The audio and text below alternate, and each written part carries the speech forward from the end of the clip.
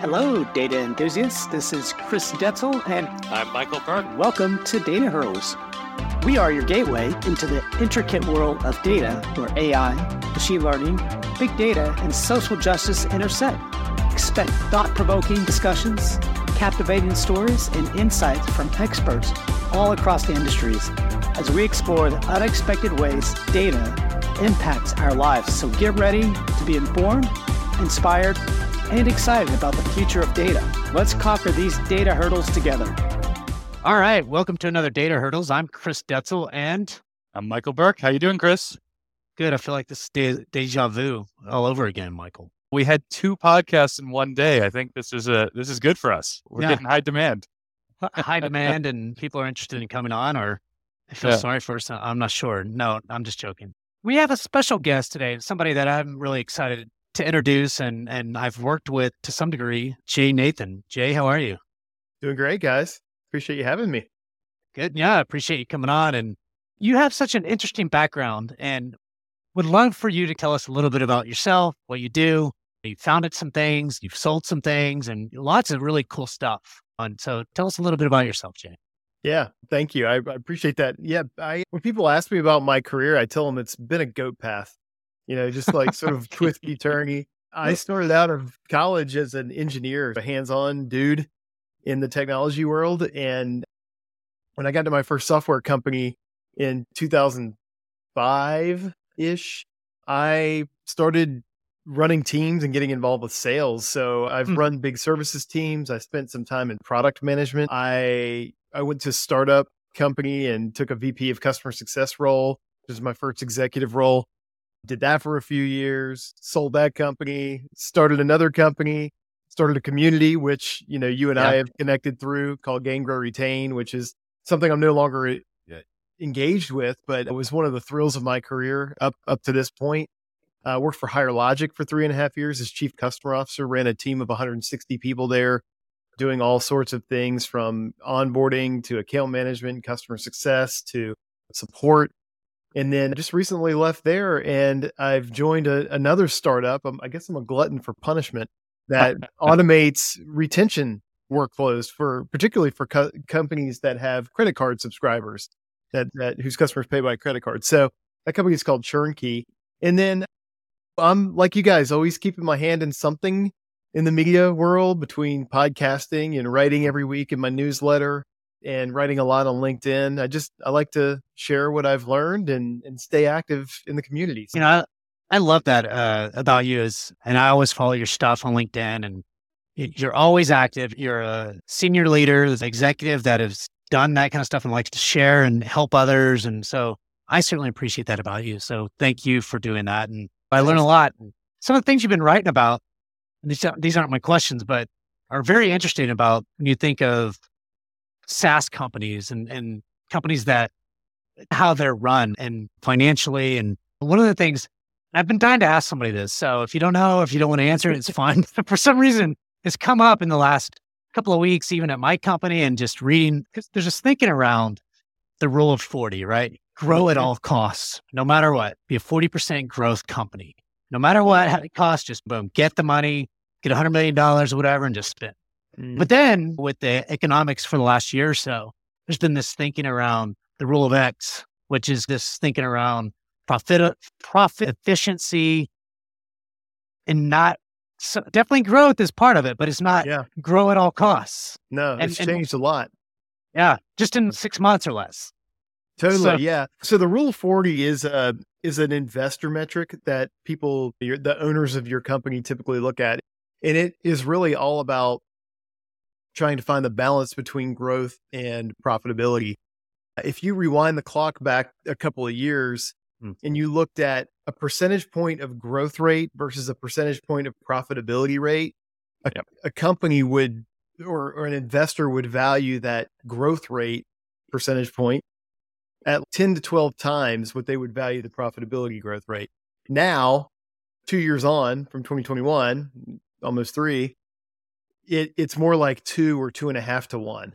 So that's because the cost of capital has gone way up, right? The cost to borrow money, interest rates play a huge role in this. And so I think what you're seeing, we saw a huge run up in the value of SaaS companies over the past, from the pandemic forward until, to your point, about 18 months ago, 12 months ago, it all came crashing back down to earth. Now, valuations are very much where they were back in like the 2016, 2017 era. So we've lost a lot of time, but you could say we got into this little bubble that was really fueled by free money.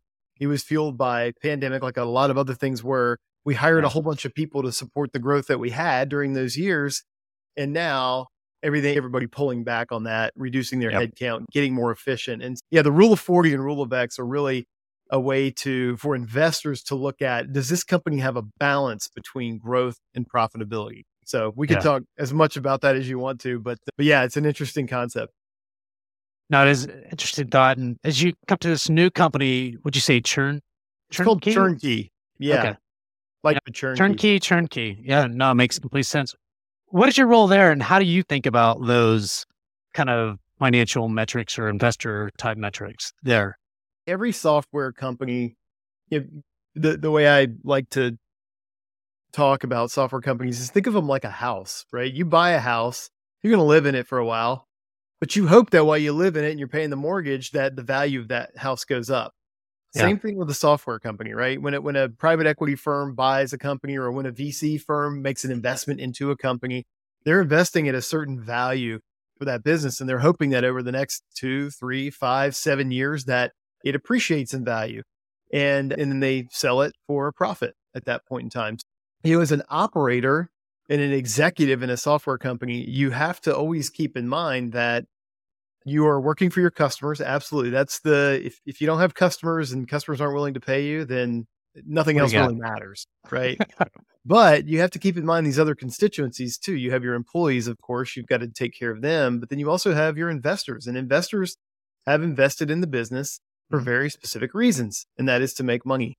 And it's always a balancing act between doing the right thing for your customers, doing the right thing for your team, and then doing it in a way that your investors feel good about as well. And so some of these metrics are things that you should just be tracking over time and on a frequent basis regularly, so that what the health of the business is, and the people who invested it in the company to get it off the ground know what the value and the health of the business is as well.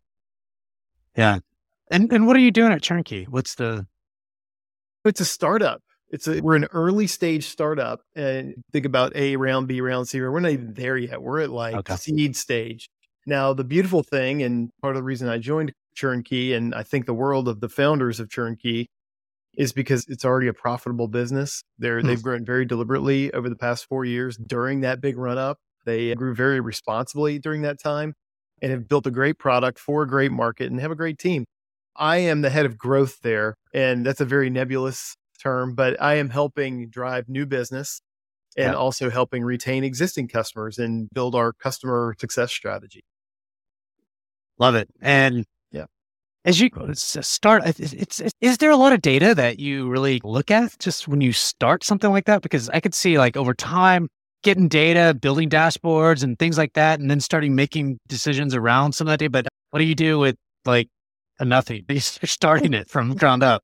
What do you do? Well, we already have a few hundred customers, which is cool. Okay. And it's funny that you asked. I was looking over the questions before we got on the call today, and I spent most of the day actually most of the week poring over data sets about our existing customers. We're looking at our pricing model and trying to make it more standardized and efficient to quote pricing to our new customers, as well as our renewing customers who we may be upgrading or downgrading for whatever reason. And you like to make those decisions based on some kind of data. And the best data that you have is about your customers, right? But usually that data set is a mess. It's spread across your product. It's spread across your CRM, your billing system, your accounting system. It can be everywhere. And so I'm excited that I got to Turnkey when I did, because we're small enough now that we can really adjust some things and do some things with our data that will give us a lot of leverage and flexibility down the road a couple of years when we're really going to need it. Jay, quick question for you. I think that this is so interesting. I made the switch from like large enterprise to startups fairly recently, about 7 months ago. And we worked together. So yeah, the chaos in these startups and like trying to understand what is real and what direction you're driving in is incredibly difficult, right? How do you know? Do you even have an inclination of the customer you're going after now is going to be the same one you're going after 6 months from now? Yeah, that's a really good question. I think a lot of that craziness in our world is, I won't say it's behind us by any stretch of the imagination, but we know who we're going after today. And it's really, we started out by going after the people who sell to consumers and prosumers, meaning they're like individuals who use professional tools. And that was great. But the reason I joined the company is because we thought there's an opportunity to go up market into companies a little bit larger. So not just the startups that have 50 employees, but our product actually works really well for companies that have hundreds of employees and millions of dollars of subscription revenue running through credit cards every month. And we've done a good job of focusing in our ICP at the different, ICP being ideal client profile, at different stages of growth. Up until now, we've been very focused on the consumer and prosumer market and companies that serve those types of end users. But now we're starting to go up market into B2B. And I actually heard something interesting this week on a podcast that you guys know Dave Kellogg. You ever heard of him? I've heard of him. You would really like him. Being data guys and metrics guys, you would really like Dave's stuff. But he said something very interesting in a podcast he was on. He said that in the early days, ICP, your ideal client profile, is idealistic, but the more mature you get, it turns into a regression, right? And that means you actually look at what you have in your customer base and you say, okay, what is the biggest concentration of customers? What industries are they in? What size are they in? What are the use cases that they use our product for? Now, how do we go replicate the ones where we're having the most success, depending on how big those markets are, right? How do we go replicate that? How do we go get at them from a marketing perspective? How do we put them through a sales motion? What is it? Do they need to buy online, or do we need a high touch B2B sales led motion to go engage those customers? And I think I got off topic of your question, but it turns in over time. There's another piece of advice out there. If somebody wants to buy your product, just sell it to them. And then over time, you see who those customers are. And then you ask yourself, okay, what is repeatable here? But clearly we built the product for companies that have a high volume of subscribers to their products, lower dollars. So think $500, $1,000 or below on a monthly basis. That's who our product is really for. And today for us, that's SaaS companies, that's media and entertainment companies, it's consumer services and other things like that, where you would have a subscription kind of environment for your customers. So we'll stick with that. But it's a great question because over time, it definitely shifts depending on the success you have. Well, and it's so interesting too, because I feel like we're at this interesting time, right? You just said it earlier with the 1 to 2x multiplier on growth. That means that all of those lost customers matter a heck of a lot more. Yep. And you can't just ignore it anymore, right? We're at this point where every customer counts and you have to grind for it. That's really what we're seeing across a lot of different industries right now, it's interesting. Have you seen, your company, and this is really off topic on the questions, only my personal interest really, but like a big increase. By the way, I knew Michael was going to be very interested in this topic. So, because he's right there. You can find data anywhere. Have you seen a big increase in demand, right, for these types of services over even the last 6 months? I would assume that is definitely seen an uptick, right? Oh, we've definitely seen an uptick. And our biggest problem is that this is a latent pain, but once we shine a light on the latent pain, people are like, oh my God, yeah, I have to have this. And so we have a couple of competitors, but the market is so big for this. And by the way, when I was doing research on this company, I was an advisor to them for 6 months prior to joining the team. I did a little research, and there's tons of reports out there that say the subscription market is only going to get bigger, and not just a little bit bigger, a lot bigger. Visa had a report that said that subscription companies are going to triple by 2025. The amount of dollars running through subscription companies is going to triple. And you know it, right? Because even on your iPhone, you can hardly buy an app now that is just a one-time purchase. It's all about subscription. Funny story. I got an email from Apple the other day. Somebody in my house bought a subscription for something that cost $6.99 a week. And I was like, hey, did you know this is weekly? So subscriptions are truly taking over the world, but no doubt. Yeah. Just think about the simple things like Netflix and all the other things that you get and people sometimes pay for 2 Netflix accounts or whatever. And so that service that just came out, what is it? They're advertising everywhere right now that like identifies duplicate subscriptions on your credit card bills. Yeah. You know what I'm talking about? It's amazing that we even need that. But we do. Subscriptions. Yeah. But my wife has a spreadsheet and she knows all my subscriptions. What is this? And so we got to put this on the spreadsheet. And as you think about keeping your existing customers, one of the things that, and I know you're a small company, but you still have, you said a couple hundred customers already or whatever that number is. How do you think about, and I'm curious about the data, and Michael knows where I'm going here, probably, is this not just upsell, but expansion piece, like the cross-sell. One, do you have a cross-sell potential opportunity? But as your customers engage and evolve, there's got to be something else for them to buy. How do you look at doing that and thinking about how do you go deeper and wider into the accounts? Yeah, it's a great question. And by the way, back to the valuation conversation, you look at the most valuable companies out on the public markets, virtually any company that's on the public market, period, has an expansion motion, or they have a product that is designed and packaged to expand, usually in multiple different directions. You can expand user seats, you could expand functionality, or you could expand usage. You get the upsell, you get the cross-sell, right? So that's right. So what you need to know first is, what is your attachment of existing products to those customers? You have to know which customers have which products. It sounds like a really basic thing. You'd be surprised how many companies out there couldn't just pull that information up at a point in time and show it to you. So there's a lot of tooling around that. There, of course, you have the CRM, you have the CPQ platform, which is the quoting tool, cost price quote tool.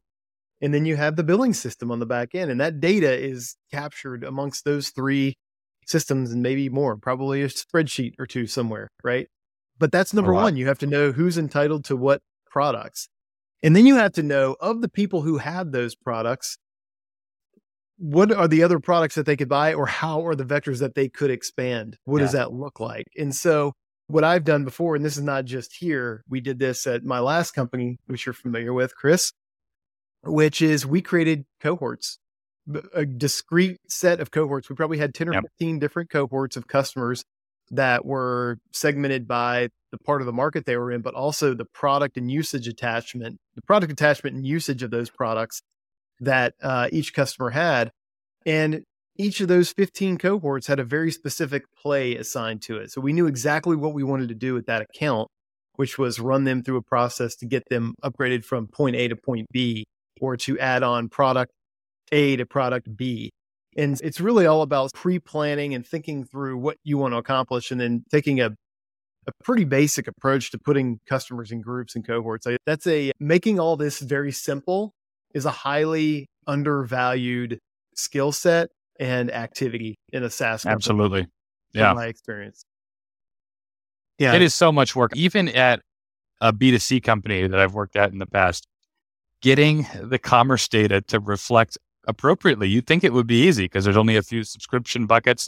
But then you look back 5-10 years, you're like, oh my God, everything is different. There's 100 different subscriptions, and who's doing what back here? Yeah, that's right. Yeah, it is an art. Things change. Like you said earlier, Michael, like, how do you know that what you're selling today is going to be what you're selling a year from now? It probably isn't. It's going to evolve. And so then you have to take into account different eras of data, and it gets messy so fast. But that's why, I thought it was a funny tweet the other day. I said that the most prolific software platform in the world is Microsoft Excel. Exactly. Because anybody can build anything they need to build. You can analyze data any way you need to in Excel. And I think that there's always going to be a use case there whenever there's. Well, now they support Python and machine learning. It's like crazy what Excel can do now. It's amazing. It's a full-blown data science tool too. Yeah. I need to get back into Excel. I'm in Sheets right now. So I use Sheets. Maybe Realty. Yeah. You're probably a little smaller than our usual customer, but yeah. But certainly, I had all these questions more for chief customer officer. Now it's a little different. I know you're probably doing some of that, but you're also over growth, which is net new type stuff, but also a marketing function. Would you consider yourself more in the marketing kind of area, or is it sales, both, or it hasn't been defined? I had in my last company, Chris, I was in a very similar role, more of a general manager type of situation. Got it. And the reality is at a certain level, if you're trying to help grow the business, yes, it's marketing. Yes, it's sales. Yes, it's customer success. It's product. It's everything, right? It's support and service. Like you can't really isolate yourself from any of those things. But yeah, right now I'm predominantly focused on trying to figure out, like I'm becoming a student of the go-to-market motion of what we're trying to do at Turnkey. Got it. Yeah. Yep. And so I'm trying to have as many conversations as I can with companies who fit our profile to say, hey, like, how would you buy this? What are the factors that are in play for you? What is the pricing right? What is the security stance? Are we strong enough there for you as a larger customer? So right now, I am really focused on that. I have purposefully made myself a BDR. So I do all of my own outbound right now. Every day I have time on my You set your own commission structure or 100 calls a day, you get X number of dollars. That's right. But what you realize quickly about that is it's just these daily disciplines that make that make things work. And so I'm trying to figure out what does that look like so that we can go scale it later. And right now it's just really fun to learn and jump in. Also helping out with marketing. Like we're starting a webinar series in early March. Awesome. And we're trying to figure out where to put a few paid dollars to go generate some more awareness. We're going to get really active on LinkedIn. Chris is like, that's just an amazing place. If you and even paid LinkedIn, right? Yep. Yeah. There's a lot of ways on LinkedIn that you can grow the business and stuff like that. That's all. Just wait until one of these days you're going to come on over to the dark side with us, the startup world, right? And you realize, like, I feel like I do it anyways, dude. Like my job in the last 10 years has been starting up shit, whether it's community, getting people involved and engaged. And then usually I just move on to something else because once it's embedded in the organization and stuff like that, it's now I've got to deal with people. They own these customers. And you can't talk to these people. And I'm like, what? Then it becomes harder to you're a builder, be more Chris. Political. I am, man. You're a builder. Same here. Yeah. You just wear all the hats. It's amazing. I did not even assume how many hats I would wear when I joined this company. And it's like data. I'm doing my data work, the stuff I'm good at, the engineering work. But then I'm also like picking marketing platforms, like helping with sales, helping with pitches, things that I've never done before. It's amazing. Everybody wears a hat and just gets shit done. That's really what it is at the end of the day. When you got a small team, there isn't enough resources ever. So you just got to figure it out. You got to work hard and you got to keep your head down and do what's right. And prioritize, right? You got to pick the 2 or 3 things that you've got to prioritize above everything else. Yep. And do them every day. I agree. And eventually there comes this time to start measuring what you're doing. I remember, I'll just give you a simple example. When I start building a community, I just say, hey, look, there's 2 metrics that I look at, right? And let's just make it simple this first year. Just registrations and some engagement type metrics, right? Or could be some Google Analytic type stuff, just to say, hey, we're doing this. But then you start becoming a little bit more mature and people want more. How is community affecting marketing? Are we doing influence pipeline? Are you in your ABAT? You know what I mean? There's a lot of things that you start embedding and evolving. It becomes a little bit more complex. How do you, as you start doing all this stuff, Jay, like, how do you push the team to thinking about the data in the future? Because it just becomes more and more important. Yeah, you get to do all these things as a startup. But how do you bring that all together and say, look, from a go-to-market standpoint, you've got marketing and sales, maybe even CSMs, et cetera, to start working together off of these different platforms. How do you keep that from being so siloed? There's always a silo piece to at some point, it just happens, right? To every company as you get growing. I don't know if that helped or that makes sense, but is there some kind of... Well, it's a very timely question. One of the things the other thing I love about startup life is that you can just move and make decisions super quick, which is it's the other side of the sword. But a couple of weeks ago, we said, hey, like we really gotta consolidate and get on a CRM that we can grow with for the next couple of years. And we flipped HubSpot on and we were going, right? Literally within days. Nice. And to me, it's about not overcooking it, Chris. Don't boil the ocean. Yeah. What are the handful of things that you really are going to need to have sooner rather than later in terms of metrics and data? Great example for us was we still don't. We're working on this right now, but we haven't really had any pipeline metrics. We've had a ton of great inbound lead flow, and we just close deals every day. Yep. Deals closed. It's like, man, this is awesome. At some point, you're going to need to measure that. Yeah. And you're going to need to know whether they came inbound or whether you went outbound and got them. You're going to want to know how long they were in the pipeline, what stages they were in before when they either converted or fell out. Yep. How long did it take them to get to revenue, essentially? The first thing we did was we had to go set up our pipeline in HubSpot in a way that we could track it. Again, not overly complex. Like we have just a handful of stages, pretty standard stuff. But at some point, I want to be able to measure how many opportunities are we creating every week. That's a good metric to watch every single week. Are we creating enough opportunities? Because qualified opportunities become negotiations. Negotiations come close one business. Becomes billings, and then that becomes revenue. So it's everything in our world, in our SaaS world, is a pipeline. The sales one is the easiest to talk about. But so now it's really about getting the core systems in place in a way that you're just tracking that transactional activity that's happening. How many outbound calls am I making every day? How many outbound emails am I sending? But it does set you up for some cool stuff in the future if you just get the basics right out of the gates. And that's what a lot of people, they will start companies and they're great at the product piece and they know the market. They know how to build something that people love and want. They haven't had the operational piece. I know what's going to happen 5 years from now when everybody's trying to do due diligence on us. Exactly. Like I know what's going to happen. I know it's coming. And so it's just about getting the building blocks in place first, operationally, day to day. And then that translates into the data and the analytics that you need down the road. How do you hire for that? As you know what's going to happen 5 years from now, do you start thinking about, okay, we need some salespeople. We need there's always those basics, but do you think, because a lot of people don't like to hire data analytics kind of people, but there's some operational type stuff that you're going to have to start thinking about. Do you think of, okay, I've got to definitely do an operational hire here. We don't have to get carried away. How do you think of that as a leader? It's not perfect. It's not a perfect science, especially at this stage, but we have a person on our team, again, who wears multiple hats like we all do. And he does a little bit of our support in the product. He does a lot of internal operations. He helped manage all of our different tools that we use and integrate the data, revenue recognition. He's meeting with our CEO and our He's CFO. learning a ton. Yep. Yeah, he's learning a ton. He's got it, and that's what he likes it. The startup, people who like to work in startups like the variety of touching a lot of different things.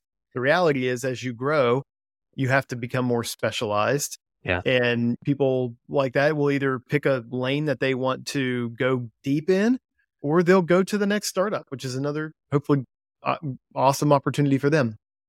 So yeah, I would say it's hard. The thing to hire for is just people who will run through walls for you and with you. I always talk about humble, hungry, smart. You heard that before. Patrick Lencioni from The Ideal Team Player. You want to hire people that are hungry, humble, and smart. Hungry is they're gonna go hard. They're gonna work hard. Humble, obviously, we know what that means. They don't think less of themselves. They just think about themselves less. And then smart is like people smart, high emotional intelligence. And I think those are the kind of people you're looking for in a startup environment. People that don't mind, Michael, when I say, "Hey, can you sweep the floors today?" Yeah. Yes, you have an can. office, right? Yeah, I'll do that. Yeah. Like that. I have that kind of mentality coming into this. Like I've been a senior executive for a long time in pretty big companies, but you got to roll up your sleeves if you want to work in a startup, and you got to wear multiple hats. Yeah. Also, the people point, just to put an asterisk on that, is so important, right? Yeah. Getting the right people with the right emotional intelligence. You're a small team. If you got two people butting heads, just two people creates disruption, right? Oh, yeah, totally. You need alignment, you need focus, and you need synergies, right? Like everyone has to be marching towards the same goal. And the moment you don't have that, you got problems, right? Because that one person is running 5 different departments in your large enterprise, right? Yeah, that's right. And you're just too small, right? You've got people going in divergent direction. You've got such finite resource at this stage that you have to know what you're shooting for, and everybody has to be rowing in the same direction. And by the way, the same goes for a larger organization too. It's just as easy to get off course there when you have people that are pulling in different directions. I've been involved in that kind of situation myself several times in my career. That's our theme for our SCO next week is rolling in the same direction. Too funny that you said that. I like it. Yeah, it's pretty cool. I like it. Is there any advice that you would give to folks going to a startup as head of something? What advice would you give to the folks moving from like you said, you're an executive now, not that you're not an executive, but you're having to go do a bunch of shit that maybe you didn't do before or whatever. Yeah. I think the big thing is, especially if you're coming from that's a notoriously difficult transition to make. If you're coming from a bigger company to a smaller company like that, a lot of people think they can do it and they get in there and they're like, oh, wait a minute. I just want to build spreadsheets and PowerPoints like I used to do. Or I remember I worked for a startup. It was 120 people at the time. We had raised a lot of money and I had just left a really big company. This is back in 2013. And I remember walking in the first day and there was a customer that was just on fire out of the gate. So like my first week, I had to book travel to fly down to Florida to meet with this customer and get him back on the rails. And I remember talking to the woman at the front desk who we had a front desk person there because we were in the office at the time. I was like, so I got to book some travel. Who do I talk to about that? Yourself? She's like, Priceline? I don't know. Like, just go book it. AmericanAirlines.com. Yeah. Exactly.com.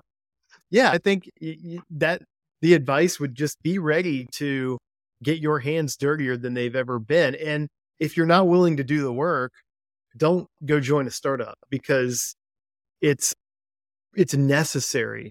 Like the reason I'm digging into the go-to-market motion here, starting with prospecting, is because I need to learn it from the ground up. I need to learn how people buy our product. I need to learn how people learn about us. I need to understand how they think about the problems we solve with my own ears. I need to see that. I can't take anybody else's word for it. And we'll be able to quickly evolve out of doing that, but I'll do it as long as it takes, as long as it's creating results for us. And as long as we're still learning things, because how do I scale? I scale by first doing things that are effective and then I make them efficient. If you try to make things efficient that you don't know are effective, then it's spitting in the wind. Yeah. So I would say just be ready. That's my one piece of advice. If you're going to go to work for a small company, just be ready to get your hands really dirty and have fun with it. It sounds exciting to me. Mike, anything else on your end? No, this was so great, Jay. Thank you for joining and talking with us today, sharing your opinions. We really appreciate it. Yeah. Don't forget to rate and review us. I'm Michael Burks and I'm Chris Detzel. Thanks, Jay. Thanks for tuning in. Thanks, guys.